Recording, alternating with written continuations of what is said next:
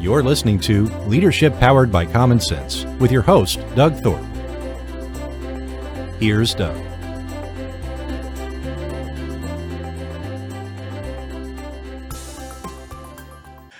Well, hello again, everyone. This is Doug Thorpe, and you're listening to Leadership Powered by Common Sense. We're the show where we take themes, topics, and ideas about leadership, and we break them down into their simple elements, and we try to help you come away with a more common sense solution for whatever may be challenging you right now as a leader. And my guest today is going to help us poke into the realm of procrastination, maybe a little perfectionism, and decision avoidance, and some of those ideas, which is not uncommon among leaders. I frequently have clients who lament that that's one of the things they're struggling with, suffering through. So we're going to get into that today. My guest is a lady named Sam Bennett. Sam, welcome to the show. Thank you so much, Doug. Thanks for having me. Hi, everybody. Yeah. And as is a little bit of tradition here, Sam, give us a quick flyover of kind of your journey and background that got you to where you are today and got you turned on to the things you're doing. Yeah, sure. So I grew up in Chicago, a great town, and I was a theater kid. I was one of those kids who did all the plays in the backyard and did all the plays at school, and I went to theater camp and all that. I went to school for theater, and I ended up getting a job at the Second City Theater in Chicago, which is very famous improv comedy theater. So I was there studying and working with, people who turned into some of the great comedy legends of our time, Stephen Colbert and Steve Carell and Rachel Dratch and Horatio Sanz and Adam McKay. And there's a picture of me from my first wedding, and it's all of us and, Jim Belushi and Amy Sedaris and Nia Vardalos and everybody. But we were all just kids in a van going down to do shows in Normal, Illinois, and I had one of those acting careers that, it went well enough that you didn't want to give up on it, but not so well as to be able to support a person. So both in Chicago, and then later we moved to Los Angeles to go, play with the big boys, see if we could make some money there. It meant that I just always had a billion projects and shows and auditions and jobs and halftime and part-time. And I did everything. I delivered flowers. I was a barista. I was an executive producer of radio shows. I did scarf tying demonstrations at the department store. Like, you name it, I had that job. The only job I never had was a job in corporate America.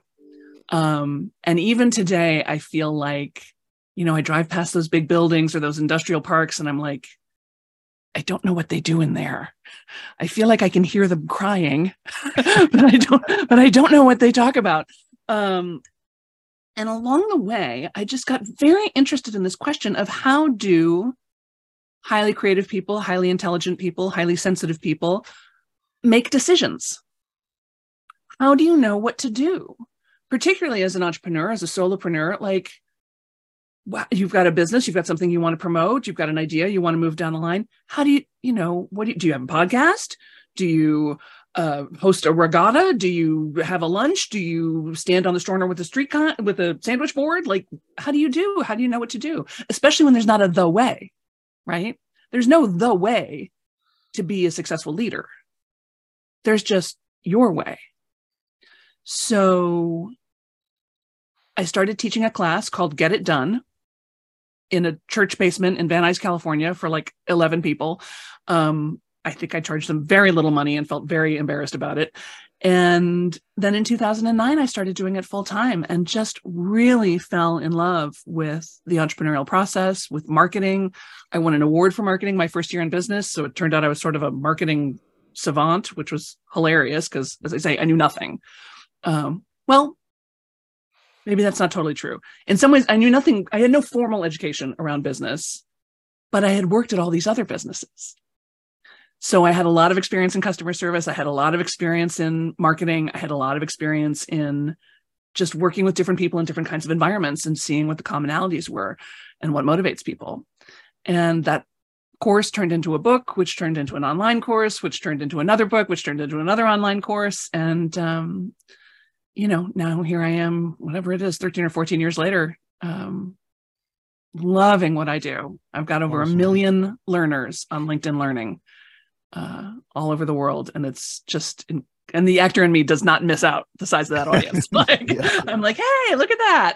What do you know There about you that? go. Yeah, size of the audience. Yeah.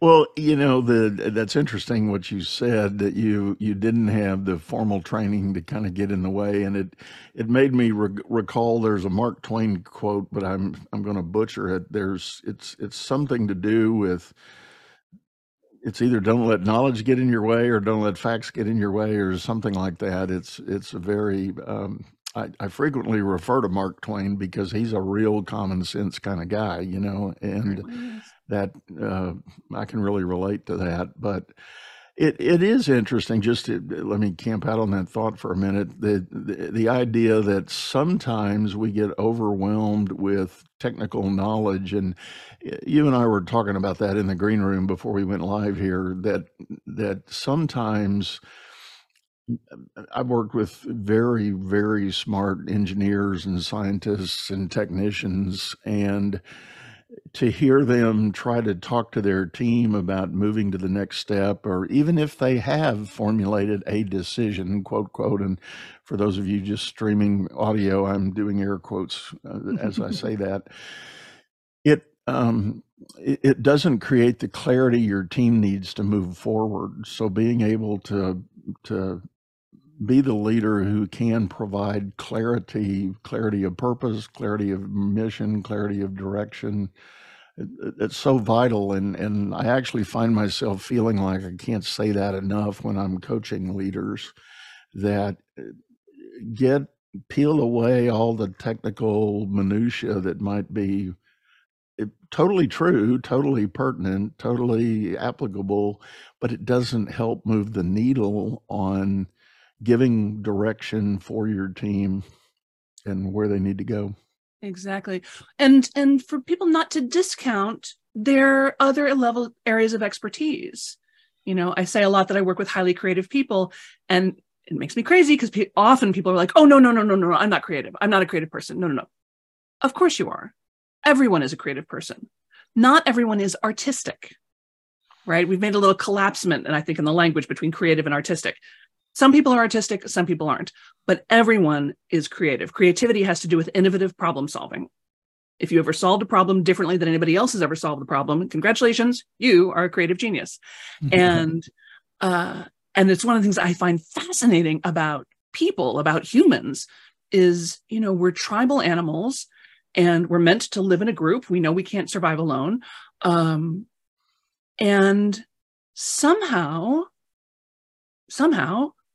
we are all given just enough interest, natural ability, curiosity in a certain area so that when you get 2 or more together of us, we make a society.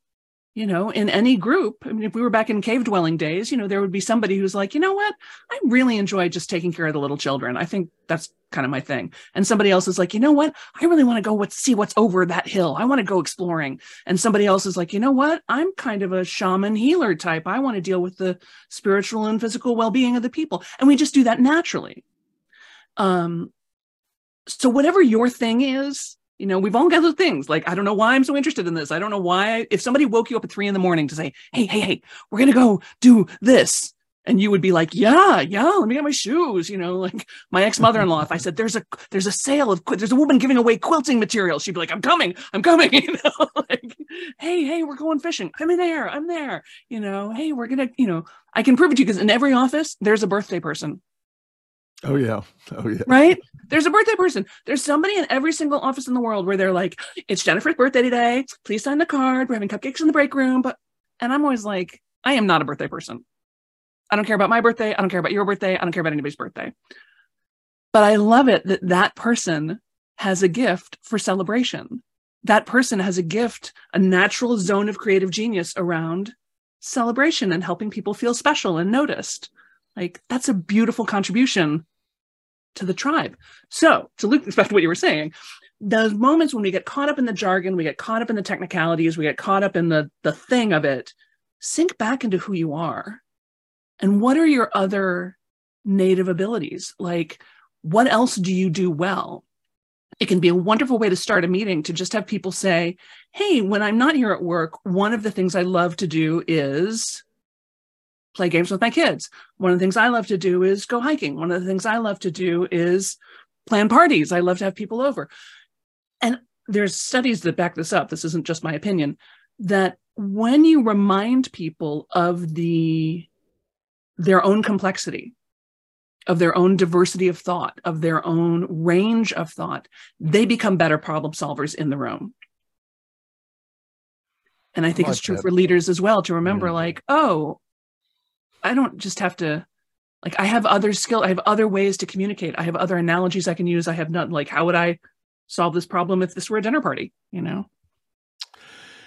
Well, the risk that a leader may have in demonstrating all of the technical and all of the overwhelming minutia or jargon of the business is that they end up showing up as the smartest guy in the room, whether it's intended or not. And clearly there are personalities that strive to be that, and they're going to make you feel that they're going to prove to you they're the smartest guy in the room.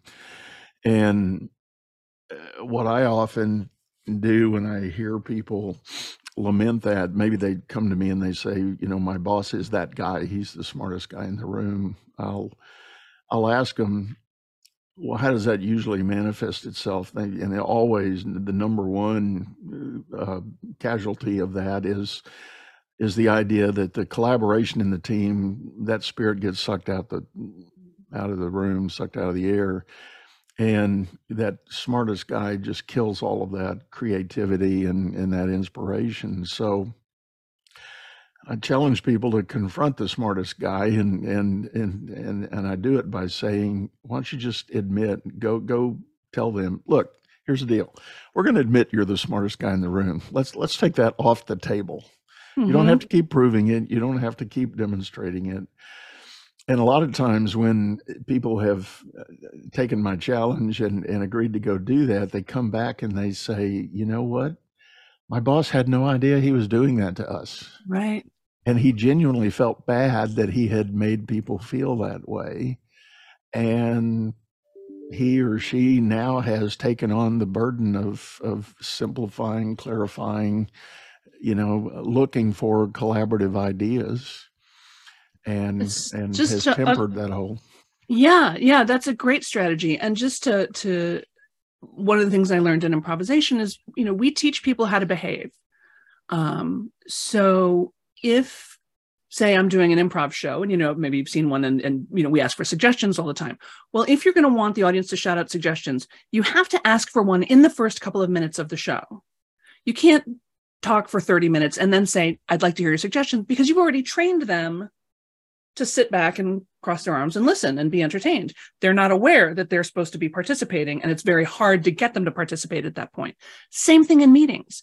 If you stand up there and yammer at them for 25 minutes and then say, I'd love to hear your thoughts, they're not going to have any thoughts because they've just been in listening mode. What they're thinking is, no, you don't. Exactly. You don't want to hear my thoughts because you haven't asked. So to set that up from the very beginning, get all those voices in the room to begin with. That's why I love to, like I said, do that go around of, you know, what's something great that happened this weekend? What's something positive that you're working on, so that everybody's voice is in the room right from the beginning. And again, if you're going to want contribution and I do this all the time to my team. I show up and I say, hi, I've had a terrible idea. Let me tell you my terrible idea. And then you tell me why it's terrible. And then we'll figure out whether or not we want to do it or not. And it's wonderful to just free up that energy and have everybody go, yeah, I can see that's kind of terrible, but you know what might be cool is if, right, and now all of a sudden we're building something better together, right? Yeah. But I'm not attached to my idea. Like I said, I'm pretty sure it's terrible. And don't be disingenuous about it. Kind of related to that, as we've been talking here, I've been thinking about the now famous clip out of Ted Lasso when Jason Sudeikis is challenged to a dart tournament at the pub, and he goes through this soliloquy that's just amazing, and the whole point of it, he asks the question, "Are you curious?" You know, Mm-hmm. he said, all my life, the people that judged me, he said, what I determined is they're just not curious anymore. They think they've already figured it out. And he tells the bad guy that has challenged him, the bully, he said, "See, Rupert, if you had just been curious, you might have asked, 'Hey, Ted, you ever play any darts?'" Right, exactly. So And I would have told you my whole life, and here you go, boom, bullseye. boom. So Jason Sudeikis, another member of the Second City family. We're comedy cousins, really. Yeah. Here's the other thing, and it's absolutely something I hold very close to my heart, is this idea of you don't have to be smart, you just have to be curious. Yeah. You don't have to, especially as, and the other thing that you mentioned that I think is really important is this pressure to be the smartest person in the room, to feel like you're the smartest person in the room. And I really encourage everyone, but leaders especially, to spend some time, at least once a week, doing something at which you are admittedly terrible. I used to go to CrossFit. I was good at lifting heavy things because I'm pretty strong, but the rest of it, no way. I was terrible. I do burpees like I'm a drunken panda. Like, it's terrible. Everybody in the room is 20 years younger than me. They're like, go for a run. I'm like, go for a run? You're be kidding me. I will go for a swift walk, maybe. But it was great. And not only did I really enjoy the workout and I love getting all hot and sweaty, but I also loved it that I was bad at it. I loved it that I was always learning, that I was always on the sharp edge of what I could do. I loved watching myself get at least incrementally better over time. And it just kept me remembering that this is how my clients feel. This is how my team feels. This is how people feel when they're about to take on something that they don't know if they can do or not. And putting myself in that beginner's mind, humbling myself as the person next to me did 20, wall balls and I did 5, was really valuable. So whatever it is for you that you enjoy but aren't very good at, whether it's singing in choir or working out or, whatever it is that appeals to you, really do it. Do yourself a favor to get yourself out of that leadership groove and into a learning, curiosity, beginner's mind groove. It really does. It does create a new gear in your thinking and your awareness and sensitivity to things. So I love that.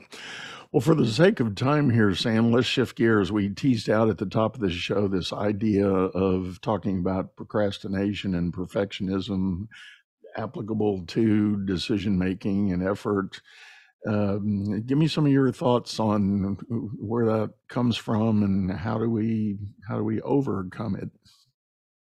Yeah, so there's a lot of room here. Let's see. Probably the biggest word you've said is procrastination. It's a very big word and it covers a lot of ground. And I think it is helpful to get a little more precise about what we mean when we say procrastination, because there is a whole body of work. There's a whole part of the process of getting anything done that I think sometimes people characterize as procrastination, but it isn't. People say to me once they find out what I do, people say to me all the time, "Oh my gosh, I so need you. I never do anything to the last minute. I always leave things to the last minute. I'm such a procrastinator. I never do anything to the last minute." And I always want to say, no one does anything to the last minute. That's how we know it's time for something to be done, because it's the last minute. Now, what the last minute is for you and what the last minute is for me is going to be a little bit different. My sister, who is an incredibly organized person, gets her Christmas shopping done in August. For her, August feels like the last minute, right? For somebody else, Christmas Eve at 12:45 p.m. feels like it's the last minute. Time, right? And this is where we get into the beauty and magic of deadlines. Right? Because a deadline is how your brain knows to move something from off the bubbling, the back burner up to the front burner. And so when people say, "Oh, I've got this presentation due on Monday and I haven't even started it," like, well, yeah, you have. You've been thinking about it. You've been bubbling. By the time you sit down to make your slides or whatever, you probably have a pretty good idea about what you're going to say. You just need to, push it out. And sometimes, and I certainly do this, I think we wait until what feels like the last minute so that we've got the adrenaline and even the pressure of anxiety to move us past our perfectionism, to move us past our judgment about ourselves. It's like, well, I don't have time to make it perfect, so I'm just going to do it. I have a teaching story that I love to tell around perfectionism that stems from when I was in my 20s, and I've lived with depression and anxiety my whole life. But of course, when I was a kid, there was no such thing as childhood depression. You know, I was just weird, sensitive, too sensitive. Yeah. And there was a point in my 20s when it got really bad. The anxiety, especially, like I felt like I was being judged for everything, every parallel parking job, every load of laundry, every audition, everything. Super fun for me, and I'm sure everyone around me. And finally, I just had this thought. I said to my sister, we're very close. I said, okay, I'm realizing that I'm putting all this pressure on myself to like get an A+ in everything. And I'm thinking maybe I should just try to get a C. C is the grade you get for showing up and doing the work. Show up, do the work, show up, do the work, show up, do the work. Not doing the work better than anybody else, not sitting in the front row with your hand up, not doing extra, just show up, do the work. And my sister said, great, that sounds, good luck with that. Right? I don't know, whatever she said. A couple of days. Oh, and then we went on to talk about what we were actually on the phone for, which was that my father had moved into a new apartment and we wanted to send him a housewarming present. And I'm the eldest, so I said, I'll take care of it, because that's what we do. And a couple of days later, we're on the phone again, and she says, did you send anything to Dad? And I said, you know what? I haven't. I want to, but I was thinking about maybe something for the kitchen, but he has a lot of kitchen stuff, maybe towels, maybe monogrammed, but should they be colors? Should they be white? I'm not sure. Want something nice, not too expensive. And my sister says, Sam, get a C. Send a plant. Get a C. Send a plant. The clouds parted, the angels sang, the trumpets rang, 1-800-Flowers.com, $42 later, I've sent the man a Dieffenbachia. And the next day the phone rings with my dad calling to say how, what lovely daughters he has and how. Here's the point. My desire to find the perfect thing for my father was preventing me from finding anything for my father. Yep. And my willingness to take the cheap, obvious option allowed me to do what we really wanted to do, which was just tell him we loved him and we hoped he was happy in his new digs. Like that was all we were trying to do. So often we take something simple and try to turn it into some kind of Ukrainian Easter egg, when it's like, no, really just get a C. Get a C. And I can feel the apple polishers in the room starting to freak out. I just want to say, let me remind you of two things. First of all, you may have noticed that your version of a C is kind of everybody else's version of an A. Right? You had that experience where you put something out and you're thinking, oh, this is going to be bad. And then everybody's amazed. So your version of a C, probably everybody else's version of an A. And if it's not for some reason, then you will make it better, because that's how you roll. You'll, director's cut version 2.0, like, great, revise it and do it again. No big deal. But until you do something, you can't do anything. There's something closely related to that. And I find this more so perhaps in the corporate world than in the entrepreneurial world, but that is, somebody's given a task, maybe their boss or their boss's boss gives them an assignment, and they turn on this whole flood of everything you just described. They've got the anxiety about making it perfect, get the A+, not just the C. So they even end up doing all this work and then get close to the deadline and they start socializing it and circulating it to the authorities. And the big guy who gave the assignment says, oh, I'm sorry, I wasn't clear. This is not what I'm talking about. We need to do something else. And all that work and all that anxiety kind of goes for naught. So I've encouraged my corporate guys to hear the task, And basically, and I'll also use a school analogy, basically go back and just create the outline. Yeah. What's your interpretation of the outline for the final outcome? And take that back and say, here's what I'm thinking. Is this going in the right direction? And you may be surprised to say, big guy says, oh, I see how you got there. I'm sorry, I wasn't clear. That's not what I was talking about. I need you in A, B, and C. I need X, Y, and Z. Mm-hmm. Now you've saved all of that anxiety, all of that churn that you might spin up for yourself. And now you're really impressing the big guy because he's now had a chance to say, oh, now here's exactly what we need. Now you can go do your work and you can avoid a lot of the waste and certainly the anxiety, only to find out later, no, that's really not what I was talking about. So exactly. And even if you don't have a boss who's like that, again, going back to your own curiosity, to be able to say, hey, boss, I think what I'm hearing you say is you want ABC. Is that correct? And then she gets a chance right away to say, oh, no, I meant XYZ. Like, right. Go ahead. And if they're not telling you, go ahead and ask. Like, right. They're not going to fire you for asking questions. And if they do, then it's not a good fit for you anyway. Right. Well, and to your idea about the C, and I like framing it that way better, the popular phrase that a lot of people know is that perfection is the enemy of good. Mm-hmm, mm-hmm. And I tell the story frequently. I was working with one of the major oil companies a number of years ago, and they were trying to go through a culture change. Their new and highly motivated, inspirational CEO came up with the idea that he said, in the legacy of this company, when something happens in the market and we want to seize a new opportunity, we go through this rigor of assessing the situation, and we can get to the first 80% of our factoids quickly, like tomorrow. We'll know 80% of the applicable factors that are there, but we agonize over the remaining 20%, and we may spend months, if not, weeks, if not months, trying to solve for the 100% certainty, the A plus. And then when they finally get there, number one, they determine the outcome that now has been calculated is not really different than what they knew at 80%. And more importantly, the opportunity's gone.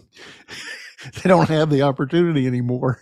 I'll tell you what, money loves decisions, money loves speed. And your intuition knows a lot more than you often admit that it knows, Right. that so yeah, and it is one of the joys of having a smaller business or being a solopreneur is that we can pivot very quickly. I mean, if something, I just did a launch the other day that I started with a little bit of an unusual tactic, and I was like, I don't know, this is a little counterintuitive. I'm not sure if this is going to work or not. And I was completely prepared to just go a whole nother direction the next day. It turned out it actually did work, which was gratifying. But yeah, you do, and admitting what you don't know, this like, well, we don't know if it's going to work. We don't know until it hits the air. And we start to see people's reaction. And here's a little helpful tip. Actually, if you've got an idea you're not too sure about, go talk it around to some people that you know and like and respect. Don't talk to people you don't vibe with, because you don't vibe with them. So why would you talk to them? In this context, anyway. Say your thing and watch their eyebrows. If their eyebrows go up, it means they get it and they're interested. And even if what they're saying is, oh, I don't think that's a very good idea, if their eyebrows are up, it still means they're engaged. Like they're still kind of into it for some reason. If their eyebrows make that like sort of pointy downward, angry emoji face of like, I'm not really sure, it means they don't understand what you're saying. And you got to go back and revise and get more clear. So that's a really quick 10-second. I love it. No, that's very good. And that touches on the principle of being sure you've got a circle of those kind of people that you can talk to, and in that circle that they're going to be honest and straight up. They're not going to sugarcoat it. They're not going to gloss it over for you because they don't want to hurt your feelings. They'll just say, love you, man, but that idea sucks. Right. And it's a great idea to have that, to actually expressly say that, when in the times when you need to have a very honest conversation or you need some really honest feedback. Difficult conversations are difficult and sometimes don't happen because everybody's afraid of how difficult they are. Another little helpful tip I've found, this works especially well in my personal relationships, but it works really well at work too, is to come up and say, hey, Doug, is now an okay time for us to have a conversation I really wish we didn't have to have? Or, hey, Doug, is now an okay time for us to discuss something that's been previously undiscussable? Mm-hmm. Right? And what I find when I do that is that, first of all, it gives people a moment to say, yeah, let's talk. Absolutely. Let's talk right now. Or actually, you know what? Can we talk at 2? Because I'm still in this thing. Yeah, absolutely. 2:00 is fine. It also sort of frames it up in such a way that says, like, look, I'm not super thrilled about this either. Like, if I could, if I felt like we could go without having this conversation, I would totally do that. So it's not like a me against you thing.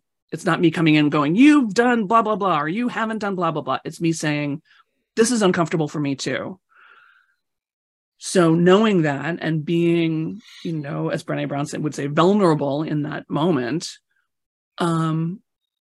now it means that you and I are on the same team. It's you and me against the fact that you haven't done this thing. It's you and me against the fact that my mother is coming to visit. It's you and me against this other thing, and this, as opposed to you against me.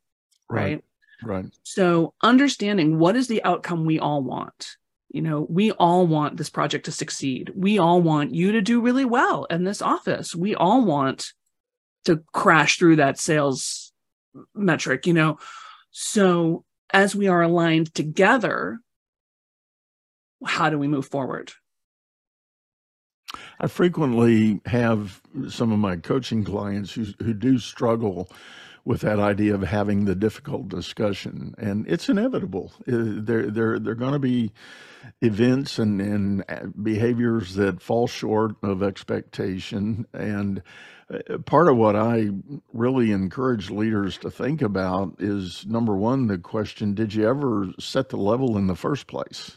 Did you have the tough talk right up front and invite an exchange to talk about expectations and obligations? It kind of comes from, the fundamental principle of contract law. You got two parties coming together. Everybody's got expectations, but the real question is, what's your obligation? What are you going to bring to the deal to make it be successful? And how do we know when it's not a good fit? And how do we know when it's not a good fit? That's right. I remember I was partnering with a friend of mine on a project, and we were interviewing social media managers. We needed somebody to handle the social media aspect of it. And we found somebody that we thought was really good. And we were having a little 3-way conversation, and we were going through the process and what we were looking for. And it all seemed really great. And we got to sort of the end of the conversation, and the person we were interviewing said, is there anything else I should know? And I said, actually, yes. Amy, my friend that I was partnering with, I said, Amy and I are both kind of over communicators.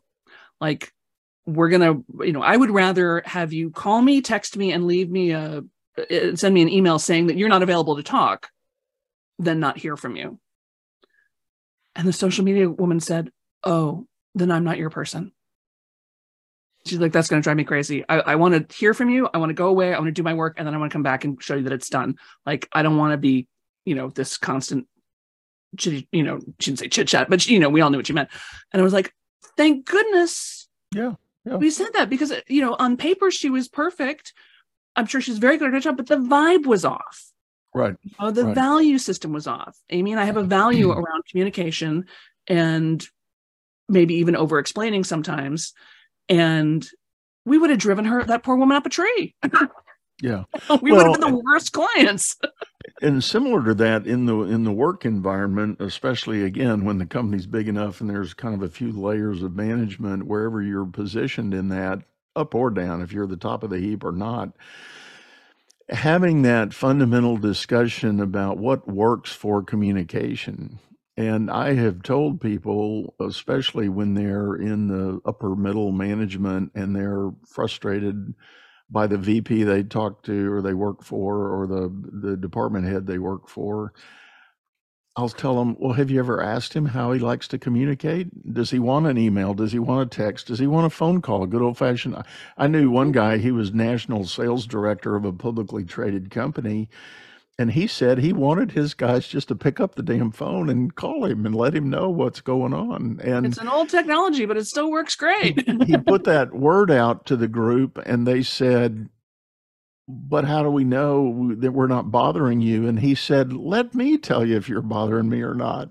Exactly. Don't make the decision for me. If I see it's you calling me and I happen to know what we've got going on, by all means, I'll figure out how to get back right away.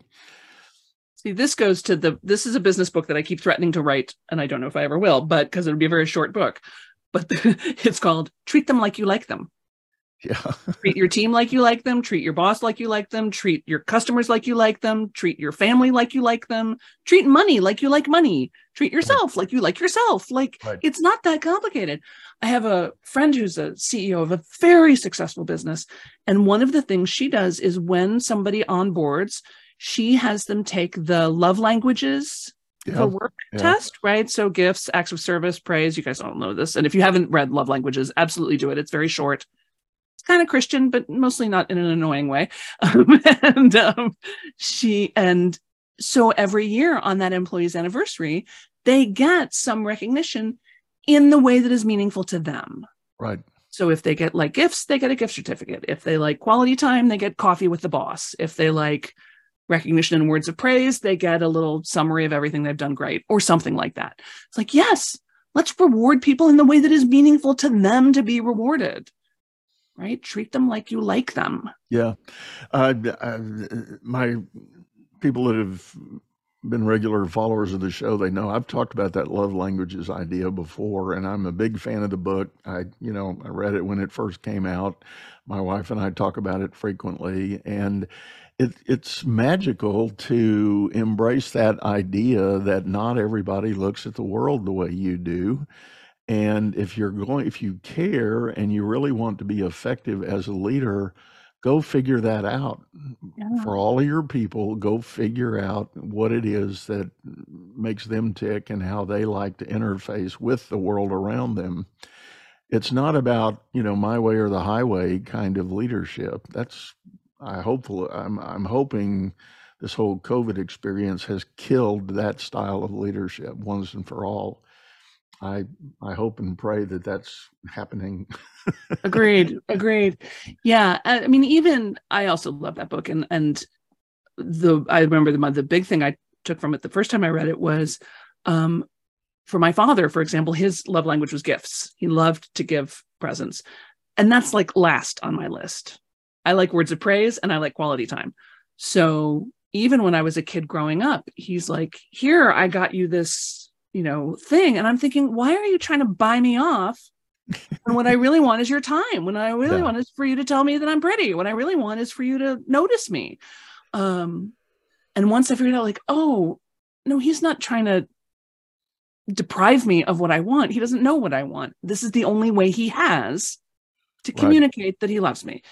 And it really, it softened me up quite a lot. It made me really appreciate more what it was he really was trying to do. And I think it's easy to take other people's behavior personally and feel like, well, how come they like me so much? How come they don't XYZ? It's like, well, because they don't share your love language. That's why. Or get so ingrained in what your expectation is. And when everybody around you is failing on that, you're just now it's war. Well, and the minute you start expecting, you don't love me, you don't care for me and all that. And that's a hopeless situation when you get there. Yeah. The minute you start expecting other people to live up to your standards or abide by your set of values, you are in for some serious disappointment. Right. Well, Sam, on that note, I think it's about time we wrap this up. This has been phenomenal. I really appreciate you coming in and sharing. If folks want to get a hold of you directly, what's the best way for them to do so? They should come over to therealsambennett.com, therealsambennett.com. And just join my email list. I really communicate almost exclusively by email. That's my love language. I'm also on all the socials as The Real Sam Bennett, but the really good stuff comes through the email. And some of you might be really interested to see how I do my email marketing. Like I said, I have won awards for it, and I think I handle it a little bit differently than a lot of other businesses and entrepreneurs. So it might be sort of fun for you. Most people stay on my list forever. So it's kind of a fun experience to see what's going on inside my email list. Awesome. And then please write me back and tell me how it's going, and we'll be pen pals and best friends. It'll be great. All right. All right. Well, again, thank you so much for sitting in. It's been a pleasure. It's been a whole lot of fun, and really enjoyed it. Thank you so much, Doug. Thanks for having me. You betcha. Well, folks, this is the part of the show where I remind everybody we do have a video version of this over on YouTube, channel by the same name, Leadership Powered by Common Sense. Hop over there, pop in the video, take a look, and leave us a comment. Also, I encourage you to let me know if you've got a topic or a theme that we haven't yet covered, or you've got a suggestion for a guest. Maybe you want to be a guest. Just drop me a line on all of my social. You can hit me up at my website, dougthorpe.com, real simple. And there's a lot of buttons and clicks and links there to come in, and I encourage you to do that. So with that, we're going to sign off, say goodbye. Go out there and make it a great day.